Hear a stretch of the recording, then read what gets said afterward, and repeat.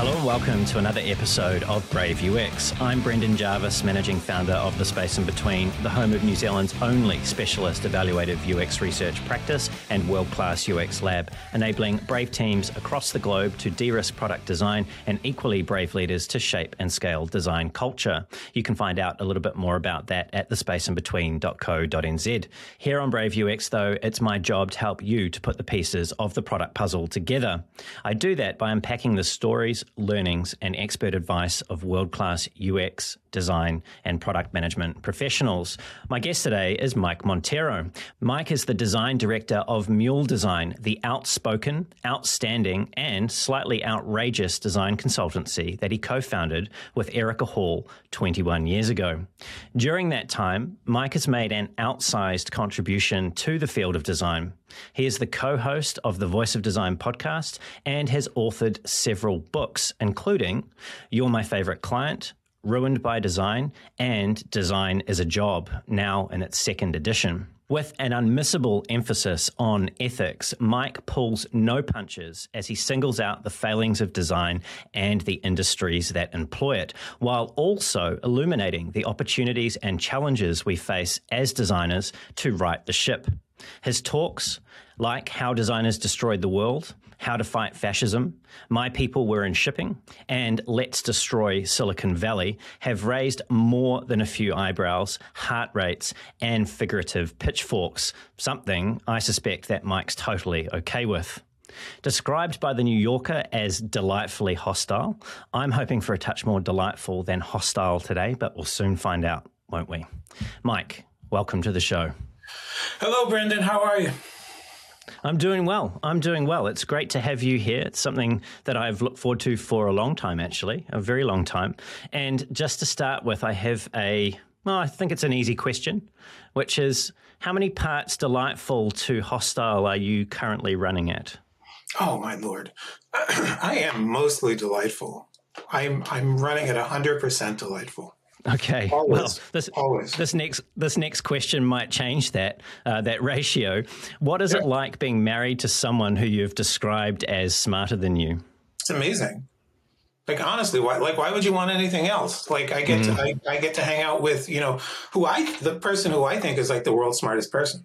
So, anything that, we're talking about or reading or, that I have a question with, she'll say something and hearing what she has to say makes me smarter. I was wondering about that, like how the two of you have contributed so much to the field. Like how much of the perspective that you've been able to bring has been a result of the two of you just bouncing things off of each other and off the people that are in your circle?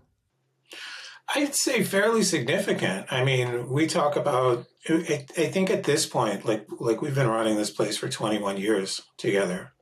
And I think at this point we have like we understand each other. We have like a secret language. We know how we work together. I kind of think like my contribution to this company is being able to understand what Erica's saying and being able to dumb it down for people, usually using sports metaphors, in a way that they'll understand. Do you actually like sports? Or is it just a vehicle that you've found that a lot of people can connect with? Oh, I used to like it a lot more than I do. But, I grew up enjoying them, and then you find out that, everybody involved in it is a racist piece of shit. And that's kind of a turn off after a while. I definitely want to get into your conversation that you've been provoking around the role of race, as specifically as it relates to the field of design. But before we do that, I just wanted to address something with you, because I understand that in your last book, The Collected Angers, which were essays about design for an unwilling audience, you vowed never to write another design book again. But then I discovered something that you'd done. You didn't specifically mention anything about children's books. So what is Sofa Stories, and why did you write it with Betsy Streeter? So I love that book. Yeah, I just wrote a children's book. I mean, depending on how much you trust your children. It's a children's book. Tell me about that. Betsy and I. Betsy is a friend of mine. She's a delightful illustrator. She's like her, and we actually met. Eric has known her for a while, but I met Betsy when at the start of the pandemic we were doing quarantine book club, and Betsy came to every one of them, and she would just sit there drawing. And at one point, I said, "Hey, Betsy, what are you drawing there?" And so that just became part of our routine. Like at the end of the episode, I turned to Betsy and I say, "Betsy, what'd you draw today?" And she would show everybody her drawing. And it was always this amazing, like, anthropomorphic animal doing something silly. Then I ended up, becoming friends with Betsy. And she would, every once in a while, she would send me a drawing or share a drawing with, a group of friends. And at one point she shared a drawing, and to me there was a story in the drawing that was like so obvious to my weird broken mind. And so I just typed out the story, and she sent another one, and I was like, well, okay, I see a story here. And I mean, it's a testament to what a wonderful illustrator she is, that, she'll give you this drawing of a character in, a little setting. And you see, like, there's a past, there's a present, there's a future. It's all right there. So we decided, let's make a book of these. And there's 30 of them in the book. Betsy did the illustrations, and the illustrations always came first. And then I would come up with a story to go with the illustration. And it's kind of like a broken fairy tales thing where, it's not really for children. But, it looks like it's for children. Now, Mike, you appear to approach your public criticism of design with a lot of passion. And that's not a word that I typically like to use because it gets overused. But you do have this kind of energy, almost like a Billy Graham, the Baptist type energy, with revolutionary undertones of Karl Marx, this sort of combination of that passion with that kind of, I suppose, that intellect that you're trying to bring to this conversation. Yet you recently, and I watched a talk that you'd given earlier in the year to some design students, and in that talk you said to them, don't put your passion into shit that you sell to other people for money. You keep that shit at home. Have something that you hold back from other people that you keep just for yourself, something that's yours. So if what we see from you in terms of your commentary on design isn't passion in the way that you deliver that, what is it that you're actually putting into what appears to be very passionate work for the field? Well, I mean, it's design, right? So here's the design problem. How do I talk to people about something that isn't fun, isn't promising them like, a big old box of gold coins at the end, and is, difficult to hear? How do you talk to people about something like that and get them to listen? So there's your design problem. And the solution is to do it in a way that gets their attention. Do it in a way that is, I could talk to you about ethics using like pie charts and graphs in a very academic voice, but who the fuck wants to listen to that? This is just how a designer should approach things. You got a problem, right? You got an audience. How do I figure out how do I communicate this to that audience? What's available to me? What's in my toolbox? And before I did I didn't do my first public talk until I was very old, and because I was terrified of public speaking. I said, okay, this is something I have to get over, and so I went on YouTube, and I'm like, well, who's good at public speaking? Billy Graham. Baptist ministers and professional wrestlers. I'm not even kidding. So, yeah. I watched, I was already a wrestling fan from way back. So, you watch a wrestler going off in the ring, doing their thing, and they're working the crowd. And you watch a a minister work. I mean, they're working the crowd. And I thought, if I'm going to get up in front of people and I'm going to speak, I'm going to work the crowd. So I watched a ton of those and I listened to how, there's certain methods that people use, like I'm going to repeat a thing 10 times until you hear it. I'm going to keep simplifying. I'm going to keep repeating. I'm going to keep coming back to that thing.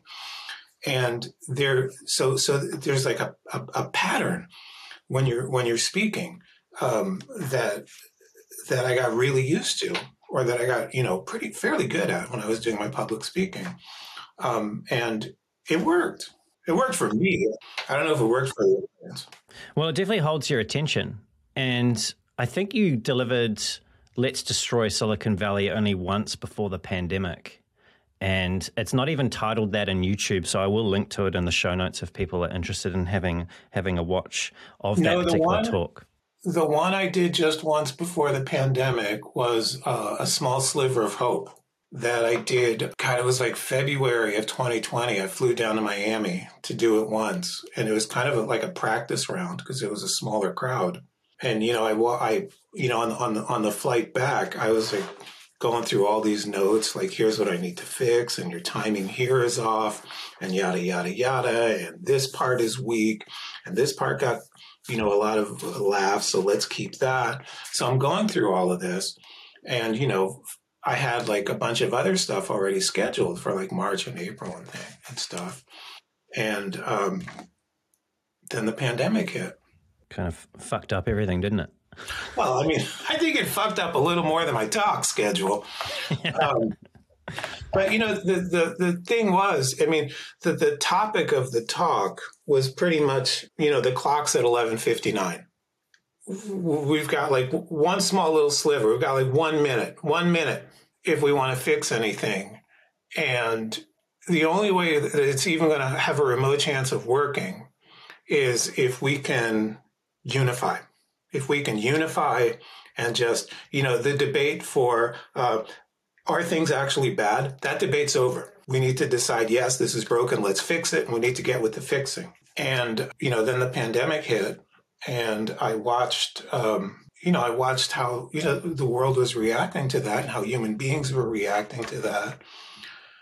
And I just, closed the book on the talk. It was like, nope. Y'all fuck this up. Your bio that you use online on the Mule site and also other places, like I think on, A Book Apart, for example, other places where you have your public profile, you have said in there, or at least it says in there, that you've pretty much given up on tech. And this is partly evidenced by the fact that you haven't written, as far as I know, another talk since A Small Sliver of Hope. And just this year, I wrote My People Are in Shipping. Right. Okay. After that, I'm staying corrected. You said earlier this year, and something that I watched of yours, you said, I've stopped writing talks because I've decided I don't have anything to tell people. Yet you still seem to have a lot to say. And so I was curious about this. Is it really that you don't have anything to tell people, or is it more that you're tired of telling people what you already have told them? Well, I think a little bit of both, and also a big old dollop of, am I the right person to be telling people anything? What's that about? Do we need another white man yelling at people about, the state of things? I've been asked, the last couple years or so to come and do, come do talks, not, necessarily at conferences, but at a lot of schools, universities, shit like that. And I tell people I don't want to do a talk, but I'm happy to come in and do a Q&A, because I want to hear what other folks have to say. I want to hear what questions are on, students' minds. And right now, that to me is so much more interesting, hearing what people are worried about, what people are concerned about, than any answers that I might have for them.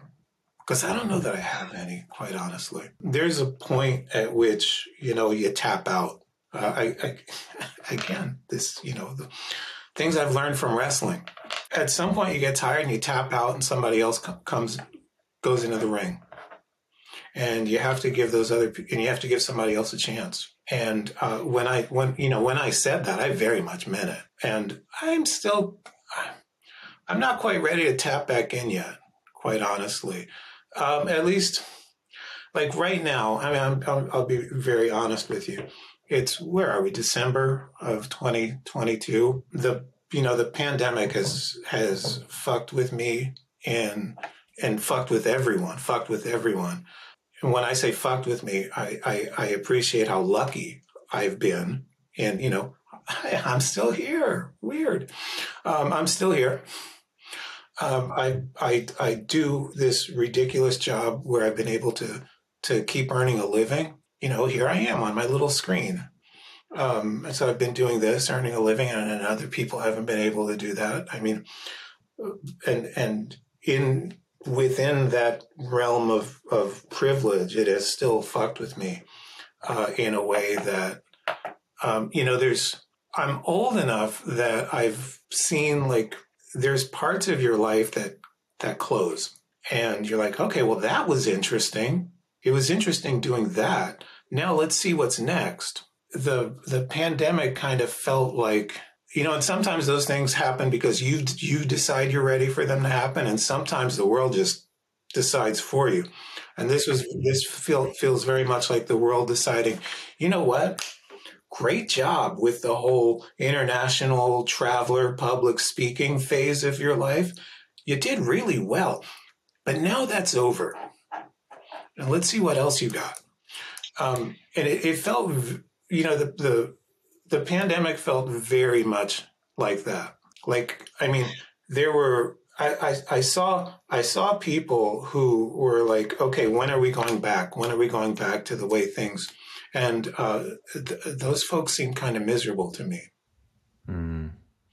Fighting for a past that's not going to return. Yeah. And maybe shouldn't. And then there were folks who were like, well, okay, again, this is a design problem, right? Here's what's available to me right now. Here are the possibilities. So I can either wake up tomorrow looking at these, figuring out a way to form these possibilities into something that helps me make it through the day and helps me go to sleep at night, hoping for another tomorrow. Or, I can spend the day regretting that it wasn't what I was hoping it would be. It's a source of a lot of anguish for a lot of people. Yeah. How much of your listening tour that you've been doing around campuses with students, how much of returning to the grassroots of design is about you trying to find your way through this transition that you've just described that you're undergoing? I'd say, that's a great question. I haven't thought about it in those terms, but, hearing the question, I think that's kind of it. That I would say a significant amount. Just figuring out, like, what the fuck are we doing? Why are we doing it? To whose benefit are we doing it? Fuck UX, fuck design. I have no intention of trying to, I don't care about those industries. I care about the people affected by those industries. Whether it's the people who are practicing, the designers who are being employed to practice their craft, or the folks on the other side of the glass, the people who are affected by that work. I care about them. I care about both of those groups of people. The industry itself, I do not care about. So what have students told you? What is the most burning question that they've asked you, or the issue that you've seen them wrestling with? Why didn't you do anything? Seriously, why didn't you do anything? About all the shit that we're going through. It's so when I started as a designer, it was I started my career as a print designer because it was the only game in town, and then along comes the web, and it looked very exciting. It was like, ooh, this is new, this is nuts, this is kind of everything that we ever wanted. All of a sudden, we don't I can just put my things out there and people can see it. I don't need, a publisher. I don't need to like run to Kinko's and make 1,000 copies of something. I just put it, and it's easy to put. Oh, this is so easy to learn. And that was all so exciting. Then we met other people in the industry at the time who were talking about like, oh, wow, the web is a great equalizer. It's, everyone's going to have a voice. It's amazing. It's beautiful. Like, come join. And I was like, oh, yeah. Unicorns and double rainbows. Fuck yeah, I want that. And then, 30 years later, Nazis. I hope you like Nazis because that's what we made for you. And, you're talking to kids. They're like, what the fuck happened there? Mm. You grew up in Philadelphia and you went to a university called Temple University, which you referred to in the past as in inverted commas, a bad school, a state school. And you said also about it that it gave you a really great education. When you graduated, just how large was your student loan? My student loan, wait a minute, did I ever call Temple University a bad school? You did, in jest. Oh, okay, because I love that I went to a state school. I love that I went to Temple. It's it's an amazing place, and it's like a real place. So in Philadelphia, I'll tell you a little aside here. You can decide to cut it or not. In Philadelphia, there are two main universities. There's Temple, and that's the state school. That's the one where the kids in the city go to. And then there's the University of Pennsylvania, which, is super fucking expensive. It's the one that kids come from like out of state to go to. It's part of the Ivy League. It's the nose in the air school. And if you tell people that you went to college in Philadelphia, the joke is that I went to Temple O, because if you tell people that you went to college in Philadelphia, they'll say, oh, Penn, did you go to Penn? No, Temple. Oh. Yes, Temple O. I went to Temple O. You snob. Well, that was a good aside, and I don't think we'll cut that. But I am curious, your student loan, how large was it when you finished? Well, here's the thing. Here's the thing that's funny. Because I can remember the day that I got the envelope that said, here's how much you owe us. I sat on my front stoops, and I opened the envelope. I saw the number and I cried, because I thought there is absolutely no way I will be able to ever pay this off. That number was $7,000. Which is about a tenth, right? About a tenth of what it currently stands at for a graduate. I'd say everybody who just graduated from school who was sitting on, a mountain of student loans just told me to go fuck myself, as they should have. But at the time, that felt like such a huge amount. So I can't imagine what it's like to graduate now and, get that letter. And that letter is like 6 digits. Like, that's nuts. And it's criminal. I think it's actually criminal that, we're saddling young people with that amount of debt early in life. And it's totally fucking us up as a society, by the way, because, I got an art degree for my $7,000. And, as enormous an amount as that felt like, I felt like, I'm going to get an art degree. That's what I want to do. And that'll be fun. And now you do the math of like, well, when I graduate from here, I'm going to be like $100,000 in debt. And you have to think about what kind of degree should I shoot for that helps me pay off that debt? Because it's not a fucking English degree with a minor in Russian literature that helps me to pay down $100,000. It's going to be like some bullshit business degree, or, a medical degree, which means more debt down the road. It's going to, the humanities, we just took a giant shit on the humanities when we, with what we did to college tuition. And so there's a whole skill set that you lose generationally when people, technically you lose your humanity. Is that where this leads us?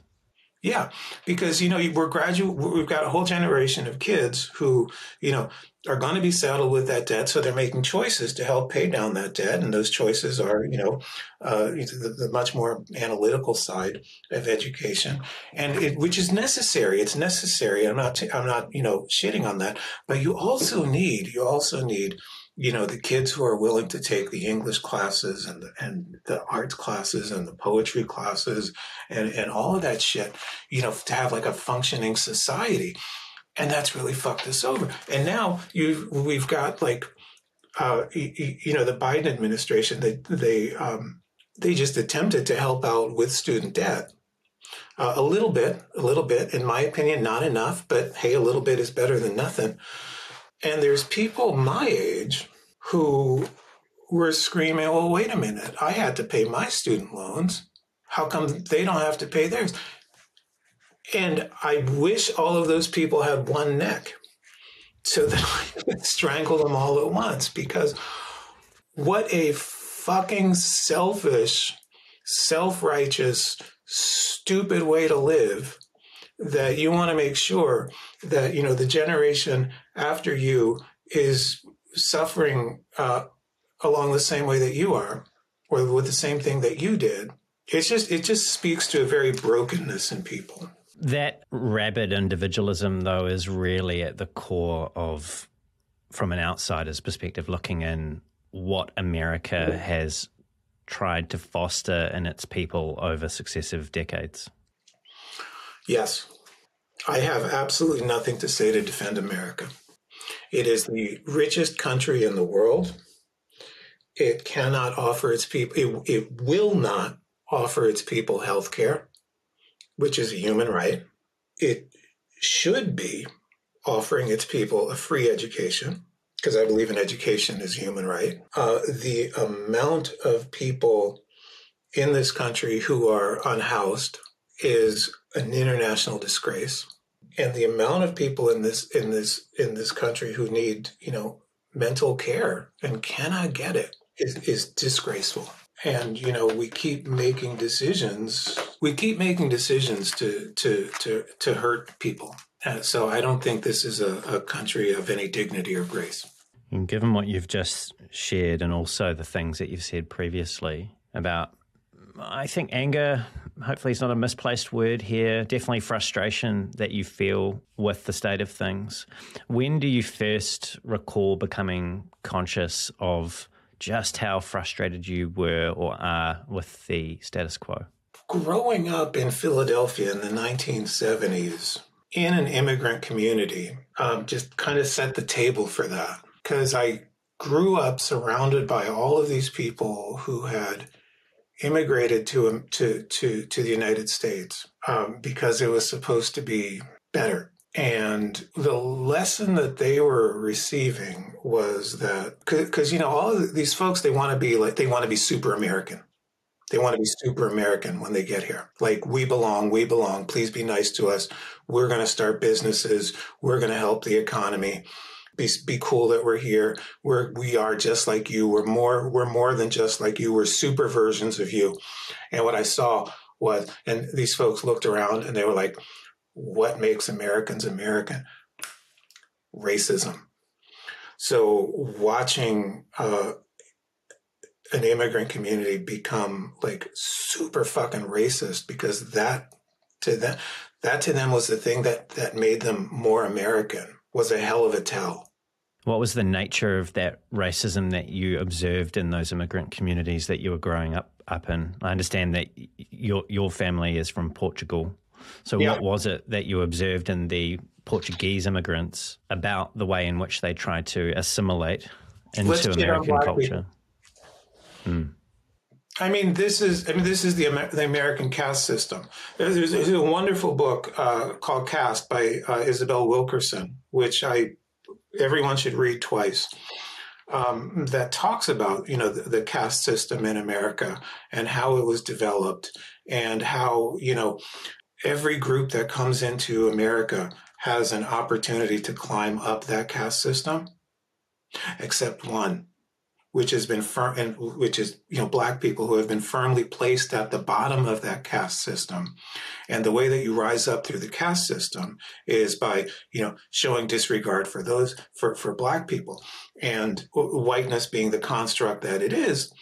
Anytime the whites in charge need, anytime they feel like there's too many of the people at the bottom, like rising up, they just invite the next group in. So, if you look at the history of Americans, it's like, well, the Irish became white and the Italians became white. And, eventually we pull the closest group in and say, okay, well, you're white now. So, okay, there's more of us now. And it's all a history of, shitting on black people. And that history goes quite far back, as far as I understand, in Portugal's history. I understand. The Portuguese invented the North Atlantic slave trade. And I understand that while you're at Temple, you had an uncomfortable conversation about your Portuguese heritage with a young black man. What was said, and what do you remember thinking about that at the time? I remember feeling a tremendous amount of shame because, we didn't have the internet back then. We didn't have Google. We couldn't look this shit up. I'm that old. My upbringing, as far as I understood, was all told to me by, community elders. And, it was the great story of the discoveries in Magellan and, great sailors who, it mostly discovered lands where other people were already living. And so this was the way that we were taught to think about ourselves. And I hadn't heard the other part. I hadn't heard, actually you stole people. You stole people. Because, my grandfather wasn't going to tell me that shit. He was all bought in on the myth. And so, the leaving the confines of that community and going out into the world and meeting, other folks who weren't raised in that community. It's kind of like, when an Amish person decides to leave the farm, you discover like, oh, there's electricity and cars and, zippers. It's like the Truman Show. Yeah. So, you meet other folks, and I also went to Catholic school for 8 years, which was, 50% pulled out of that, from that Portuguese community. So it was very insular. So, and, the story that they were telling was, a very similar story. It's like, hey, the Crusades were about getting the Holy Lands back. And, Jesus, rah, rah, and let's convert some savages. This is what I grew up with, and it was all very normal. This was the story. This was the truth. And then you go out into the world and you discover, there's actually more to that. You see folks dealing with this, like on a daily, you still see folks dealing with things like this on a daily basis. Like, hey, there's more to this, or there's a thing you haven't thought about. And there's like a fork in the road in people's lives where you can either double down and, keep thinking that you've always known everything and that you've always been super smart and that you've always been told the truth. Or you can open yourself up and you can say, tell me more about this. And, you see it, you see it with old folks and with gender now, like old people, I can't deal with all these pronouns. Like, fuck off, dude. And it's basically people saying, I don't want to think I was wrong for so long. But, the amazing thing is you're now given a chance in this life to be a little bit smarter than you were by listening to people who you didn't think of listening to earlier, or maybe you didn't even know they were here, or maybe it's new, or maybe they're making you a little bit uncomfortable. But that discomfort comes from, oh wow, I've been kind of tricked, or oh, I didn't really know the whole story. And if you just embrace that and decide, fuck it, I'm going to feel uncomfortable for a little while I learn something new. There's your pot at the end of the rainbow. It's like every day that you're alive, you have an opportunity to go to sleep smarter than you woke up.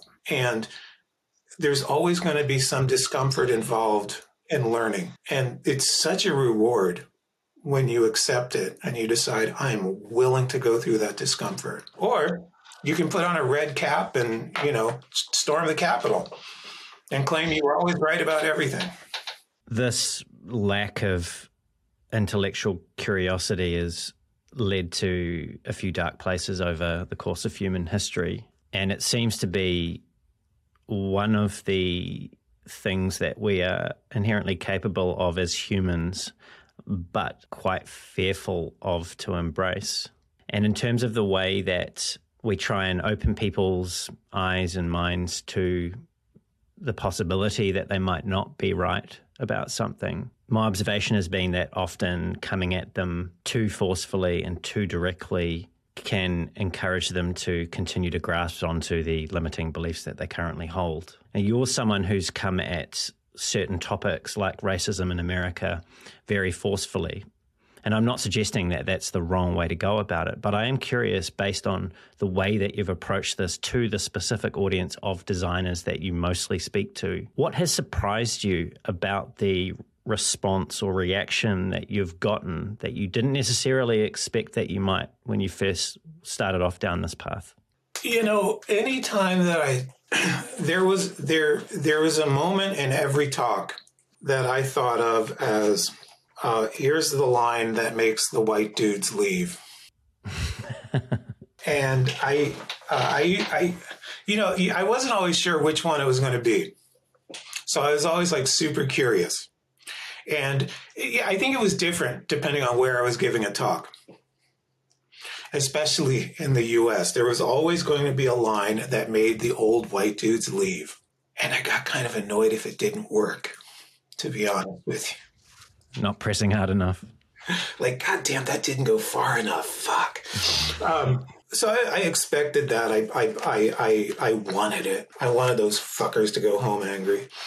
That's interesting, though, Mike. Let's just touch on that a little bit, because what was it that you wanted them to change, if at all, as a result of going home angry? Or was it just that you just wanted a certain bunch of people to be mad about this?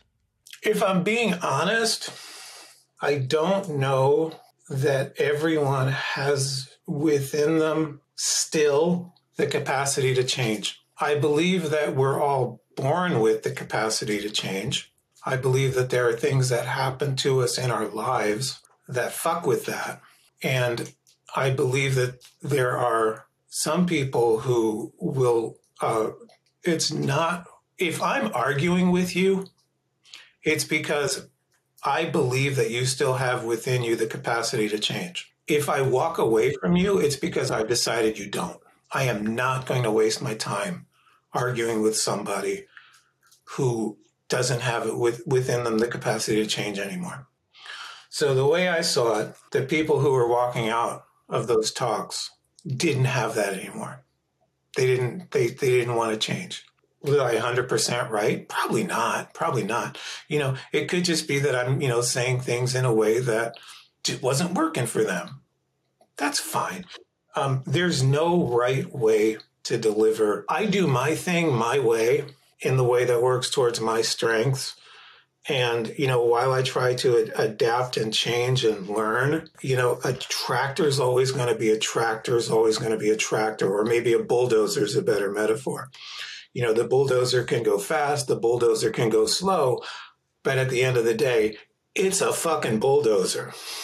And the bulldozer might work for some people, it won't work for other people, which is why I am super happy that there's other people having these conversations and delivering it in different ways than I am, playing to their strengths. One of the lines that I wondered might have led to some, as you've described them, I think, old white dudes walking out is, and I'll quote you now, to grow up white and male within a system that's designed specifically for you to succeed and yet not succeed, that's embarrassing.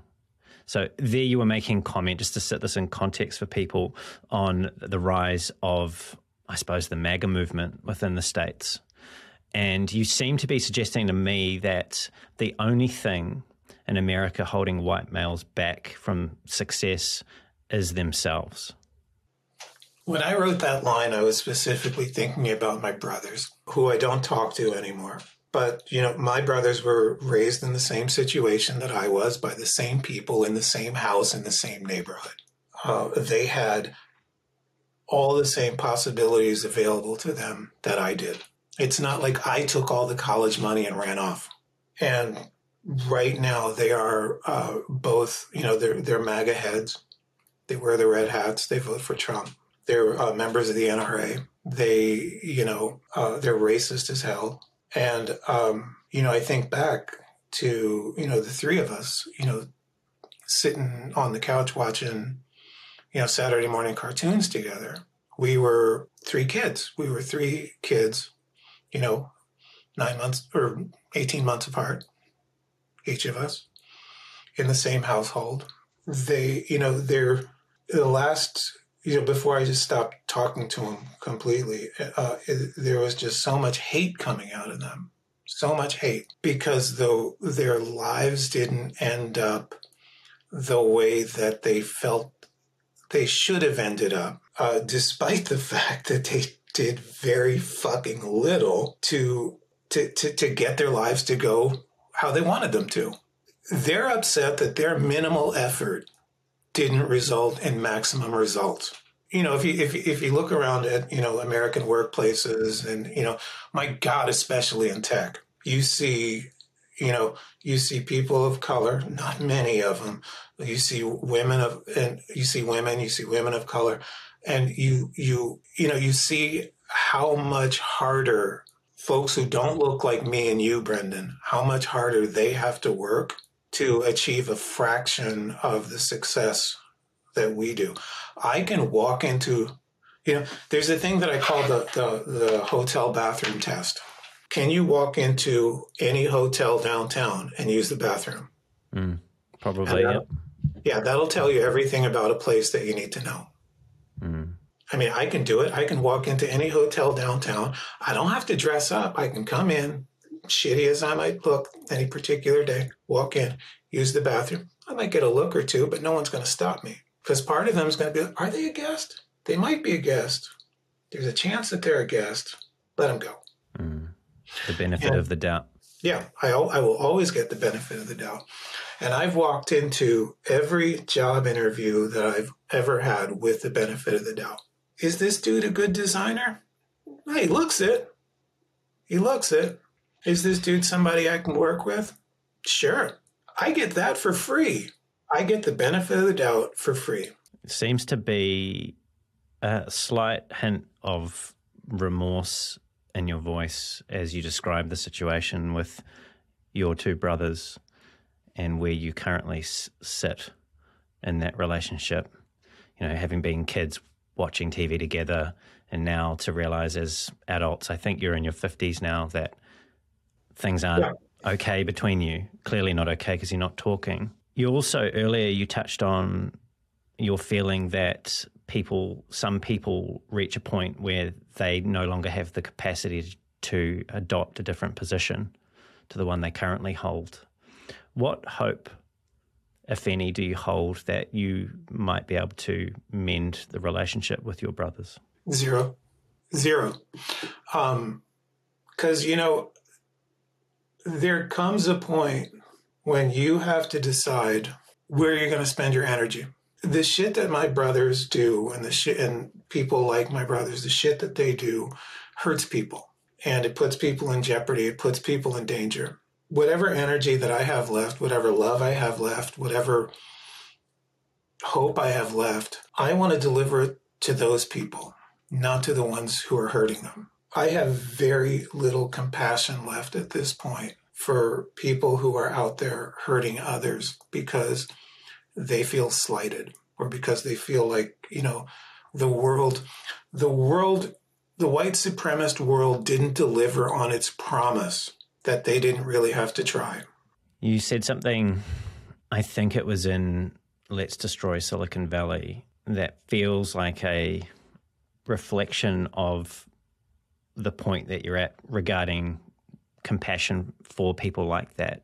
And in many ways, watching this talk and watching other things that you've said and talking to you today, you strike me as a little bit of an enigma. And I mean that insofar as, on one hand, you lament the impact that big tech has had on democracy, the observations of your brothers and the political affiliations they've adopted, having lived under the same household, you know, these different stories around the state of the nation, so to speak. And on the other hand, you seem to advocate a very hardline approach to the way we could address these problems in terms of sometimes you use, and I don't know if it's off the cuff, but violent language to describe that approach. And by that, I'll just quote you now from that talk. You've said, "There comes a time when, despite our best efforts, despite the persuasion, the fighting, and the best of all possible efforts of good people, things cannot be saved. The foundation is broken.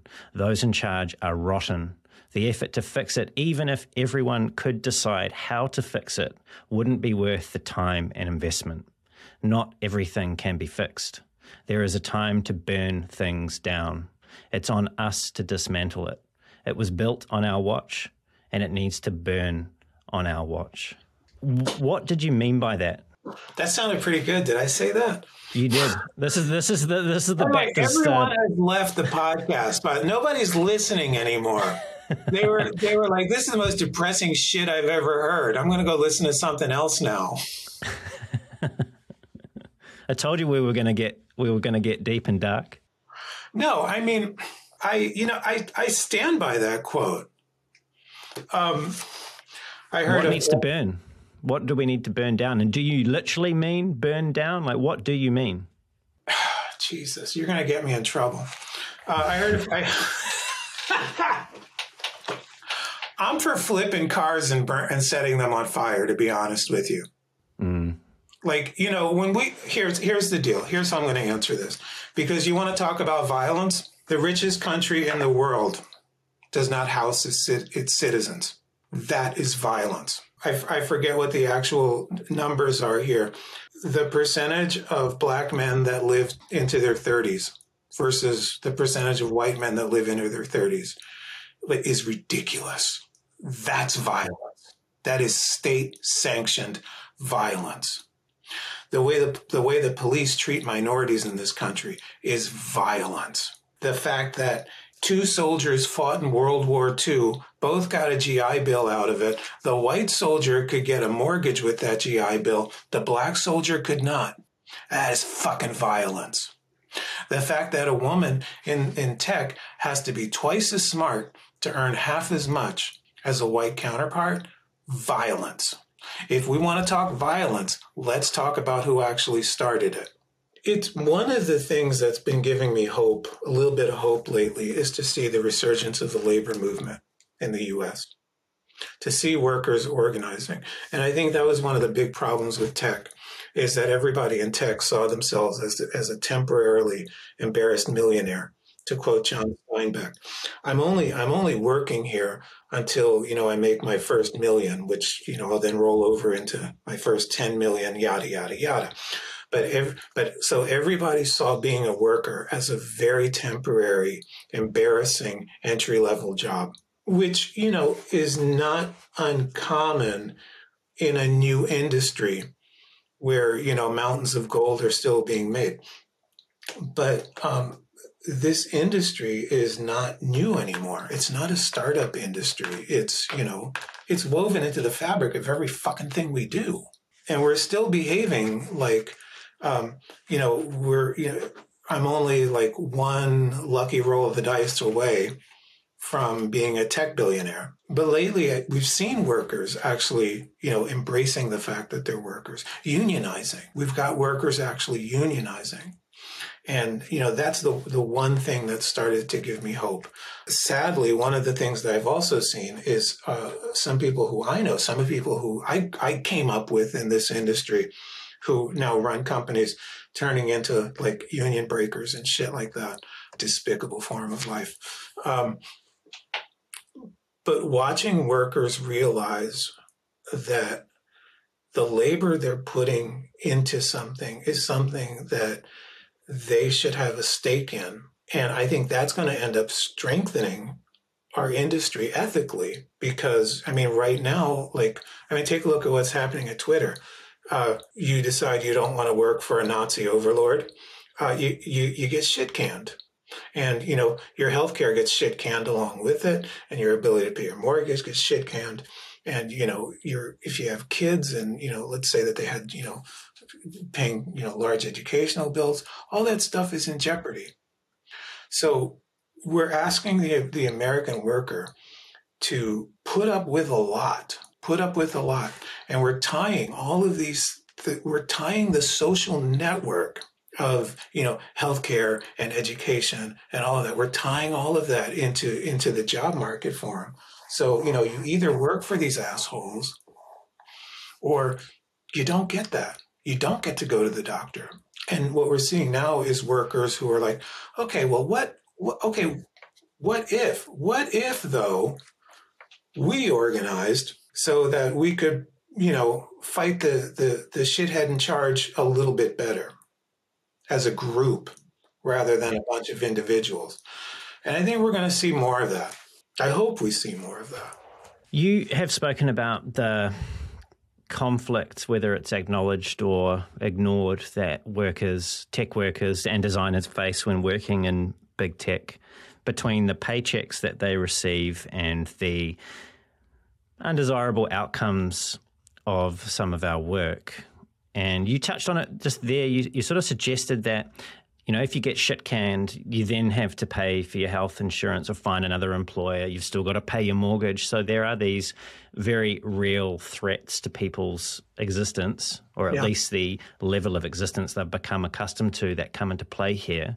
And you've said, and I'll quote you again now, this is speaking about big tech's less than glamorous moments, which was in Destroy Silicon Valley, that talk again. You said, we can accuse these assholes of self-serving inaction, and that's fair, but what's not fair is to call them self-serving assholes while cashing their checks. What's not fair is to rail against the horrors of Silicon Valley while implementing these horrors. What's not fair is to believe that we're innocent bystanders to the damage our work has done. So there seems to be a conflict here that I want to tease out with you between what you said then, and it seemed like, to me at least, you were telling people, hey, you're responsible for the work that you're doing for these people, no matter what the personal cost might be to you to stand against it. And yet, on the other hand, just earlier on this conversation, you acknowledged that the very real financial implications that come into play for people and their family if they choose to take a stand. Right. So is it that you've changed your position over time on this and become more sympathetic to workers in tech? Or is there something else that I'm not seeing that's going on here between what seems to be a conflict? Oh, I was always sympathetic to workers in tech. My heart is with workers in all industries. The fact that you have so much to lose when you lose your job is not an excuse for you to do it badly. That's the truth. You will always be responsible for the work that your labor makes. You will always be responsible. If you're spending your days making databases to round up immigrants, for Palantir, by the way, and that database is actually used to round up immigrants, you are responsible for that. The fact that I understand that if you didn't do that, you would lose your job doesn't make you less responsible for it. What I want to do is help you get out of a situation where you can't stand up to that. Hence unions. This is why you're excited about it. I understand in the first edition of Design as a Job, you had a chapter on unionization that got pulled. So you must be quite pleased that that now makes it into the second edition. It wasn't a whole chapter. It was, there were comments about it. There was a few parts. But yeah, it did touch upon it. And when was that? Like 2012? The industry wasn't there yet. Do you see any, Mike, do you see any irony insofar as that you are a designer who employs other designers, yet you're advocating, so therefore puts you on the capital side of the ledger if you want to look at it that way? Sure. Yet you're advocating for unionization. Like that almost sounds to me as if it's not in your best interests. Not really. It's only ironic if you see the boss's job as exploiting workers, right?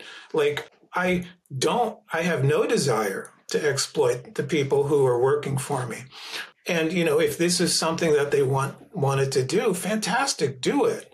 It doesn't have to be an antagonistic relationship, right? If I own a company, what I want that company to be successful. I want to make sure that we're doing good work. I want to make sure that every couple of weeks, paychecks land on everybody's desk. I want to make sure that people are talking about it in a way that people who need work say, hey, let's go with them. That's all I want.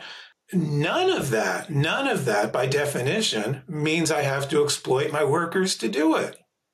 In fact, treating my workers well helps with all of those things. Treating my workers well and making sure that they're well rested helps me to do better work. Making sure that they don't have to worry about where they're, if they can pay their rent or their mortgage helps them to focus at work. Making sure that, they're not worried about, being asked to work the weekend helps to keep them, all of that stuff helps you to do better work. Now, if the only way I can make a profit is by paying my workers as little as possible and working them as hard as possible, I would say that's a shitty business model. And that business model does not deserve to survive. A lot of people looking at tech and up until recently, maybe the large compensation packages that have been on offer to designers and engineers and people in product would find it difficult to believe that workers in tech are being exploited by their employers. That is fair. Because, at the higher levels of, the design realm, engineers, they get paid very well. But you know what? I don't want to shit on how much a worker's getting paid, because take a look at what the level above them is getting paid. And take a look at the level of effort, the amount of labor that this is like people who complain about ball players getting paid too much. Like, I can't believe that so-and-so just signed a $200 million contract. It's like, do you know how much money the person who's signing that $1 million contract has? Like, do you know how much money they're making off of that player's labor? The part of the American story is pitting workers against each other, pitting, the factory workers against the office workers. And really what we need to do, the factory workers and the office workers need to realize, hey, we're both workers. We're all workers. We have more in common than we do with, the management folks. We can band together and we can help each other rise up.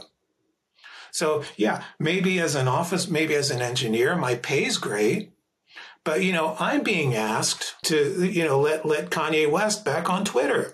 I have to pull that switch. And, right now, imagine if I was being asked to do something like that and I got to say, you know what, I need to talk to my union steward before I do that. Because that doesn't sit right by me. Because right now your options are pulling the switch or getting shit canned. Seems that you're suggesting it would change the way in which companies make decisions. I think it would have to. I think by definition it would have to. Because right now, if you take a look at, the biggest companies tech-wise and where they're getting their employees from, you've got Meta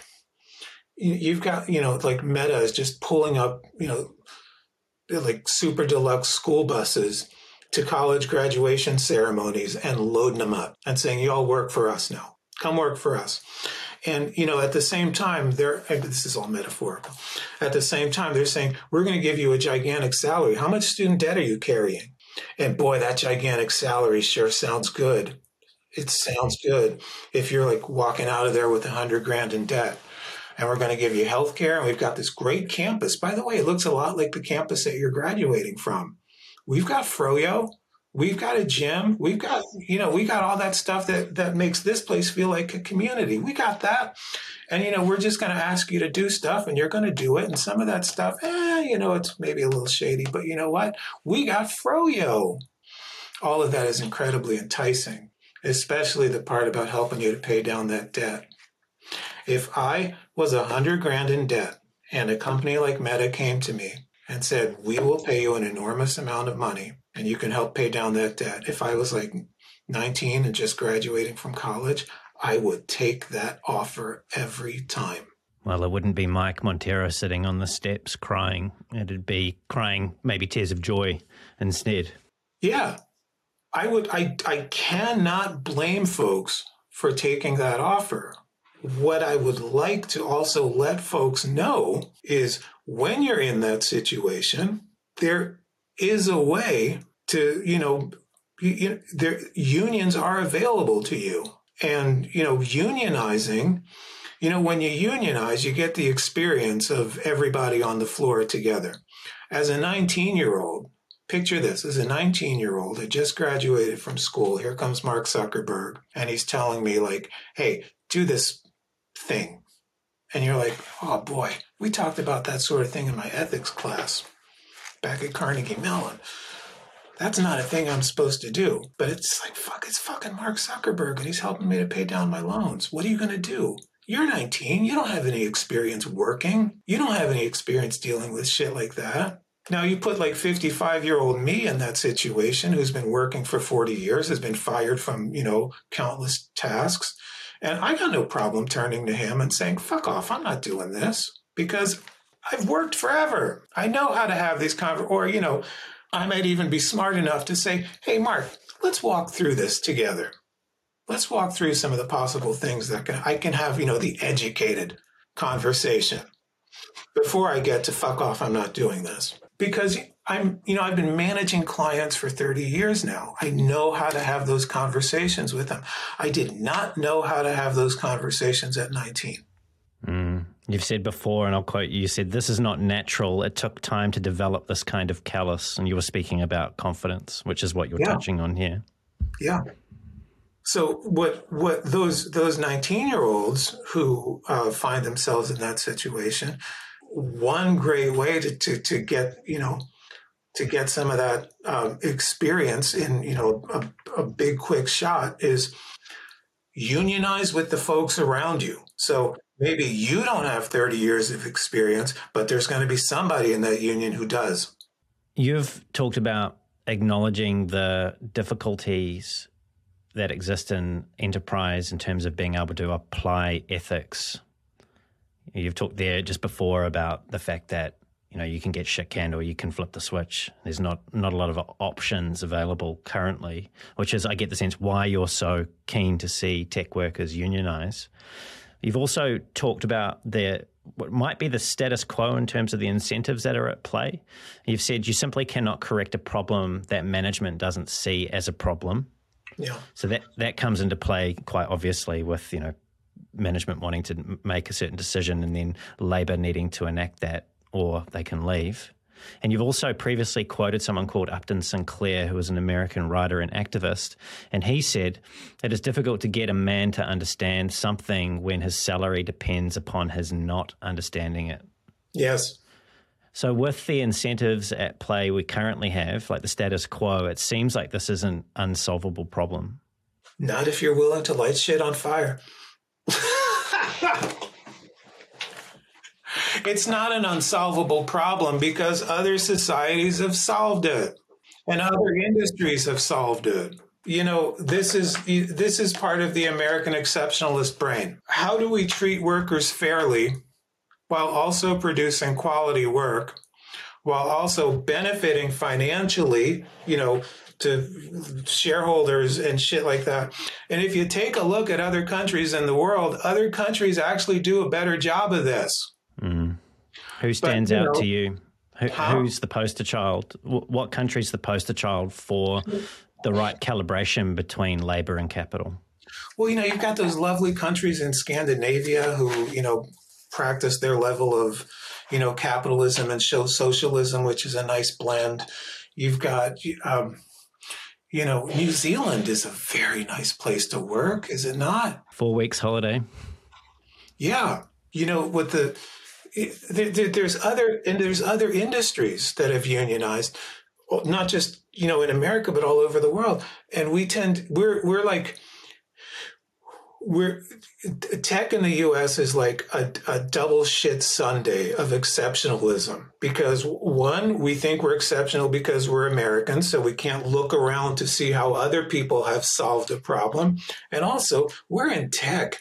We're disruptors. Things that other industries have done, things that other workers have done, they don't work for us. But, neither of those things are true. Mike, I'm mindful of time. So as we bring the show down to a close now, I'm going to quote you one last time. And this is something you've said that echoes many other leaders in the design field. And it is, as long as you are a designer, you have a responsibility to make the world better for the rest of humanity. But why should designers be the adjudicators for the rest of us within organizations for ethical behavior? What qualifies or compels us to move beyond Figma, beyond design sprints, and, as you've said before, beyond aesthetics and into ramifications? Because that's a fantastic question. And I'll tell you the secret. Because that quote is actually wrong. And I believe in further along in the talk, I expand on it. Say it again. The quote was, as long as you are a designer, you have a responsibility to make the world better for the rest of humanity. Yeah, stop there, please. The real quote, as it should be, is, as long as you're a human being. As long as you're a human being, you have a responsibility to make the world better for other human beings. We just get to do it in design because we're designers. But really, if you're on this fucking planet right now, you have an opportunity that people who were on this planet earlier do not have. You have an opportunity to fix what's going on right now. And you will have that opportunity until the day they put you in the ground or however else you choose to go. And designers do not get to opt out of that. I think that's where the talk went. You can do it in the design field. You can get out of the design field. You'll still have that responsibility. But everyone's job on this planet is to help make the planet a more manageable place. If you can do it as a designer in the design field, fantastic. Because I will say this, at this point in time, we seem to have like an oversized amount of influence on what's going on with shit. I say this about tech in general, we didn't bring Nazis back, but we certainly built some amazing bullhorns for them to use in the last few years. I think I would say that they're a bigger problem, like they're a fucking huge problem. And we built the roads that they're walking in a town on. And we had a chance, over and over, we had a chance to not do that. And we turned a blind eye to it. And people were telling us, you are going to bring Nazis back with this shit. And people, nah, you're crazy. You're crazy. Ain't no Nazis anymore. Watch. And here they are. And now one of them's in charge of the fucking biggest bullhorn in the world. But the froyo's good. But the froyo is good. Mike, that's a really strong and important message to finish on. This has certainly been a provocative and challenging conversation. Thank you for bringing your fire and enthusiasm to design, to tech, and for designers, all of the things that you've provoked in them to think about, and through your contributions in the field. It's been greatly appreciated. Brendan, thank you so much for having me on. I guarantee we're the only two people left. Everybody else is left at this point. You're welcome, Mike. And if anyone is actually listening, then just listen to this last 30 seconds of the show. I'm just going to close it out now. Mike, if people want to connect with you to keep up with what it is that you're putting out there in the world, what's the best way for them to do that?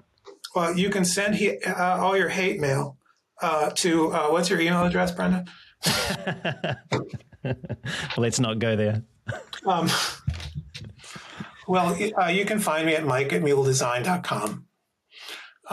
You can, I can't, I'm not going to say you can find me on Twitter because who the hell knows? But, I got a newsletter somewhere. Muledesign.com, there's a newsletter on it. I think newsletters are going to be the way we're going to be communicating, but that's a whole nother conversation. And people can pick up a copy of Design as a Job, the second edition, from bookapart.com, I believe. Yes. Right. It looks exactly like the first edition, if you can see this, except it says second edition up there, and it has Sam Cabrera's name down here. She was nice enough to write my foreword. And I believe it's titled or subtitled The Necessary Second Edition, so not one that you can miss, people. All right. That's because they wouldn't let me do the fucking second edition. Mike, I'm not surprised, but I think it's great that you tried to get that across the line.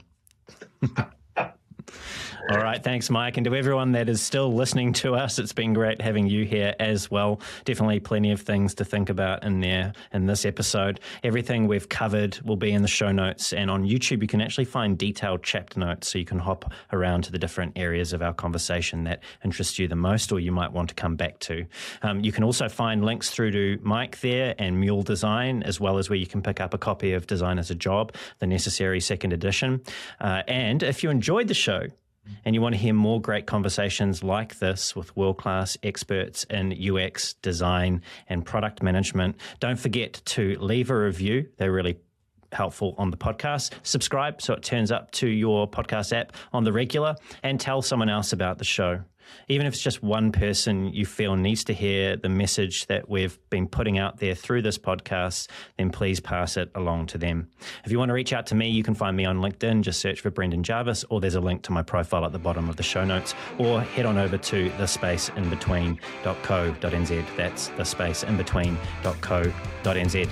And until next time, keep being brave.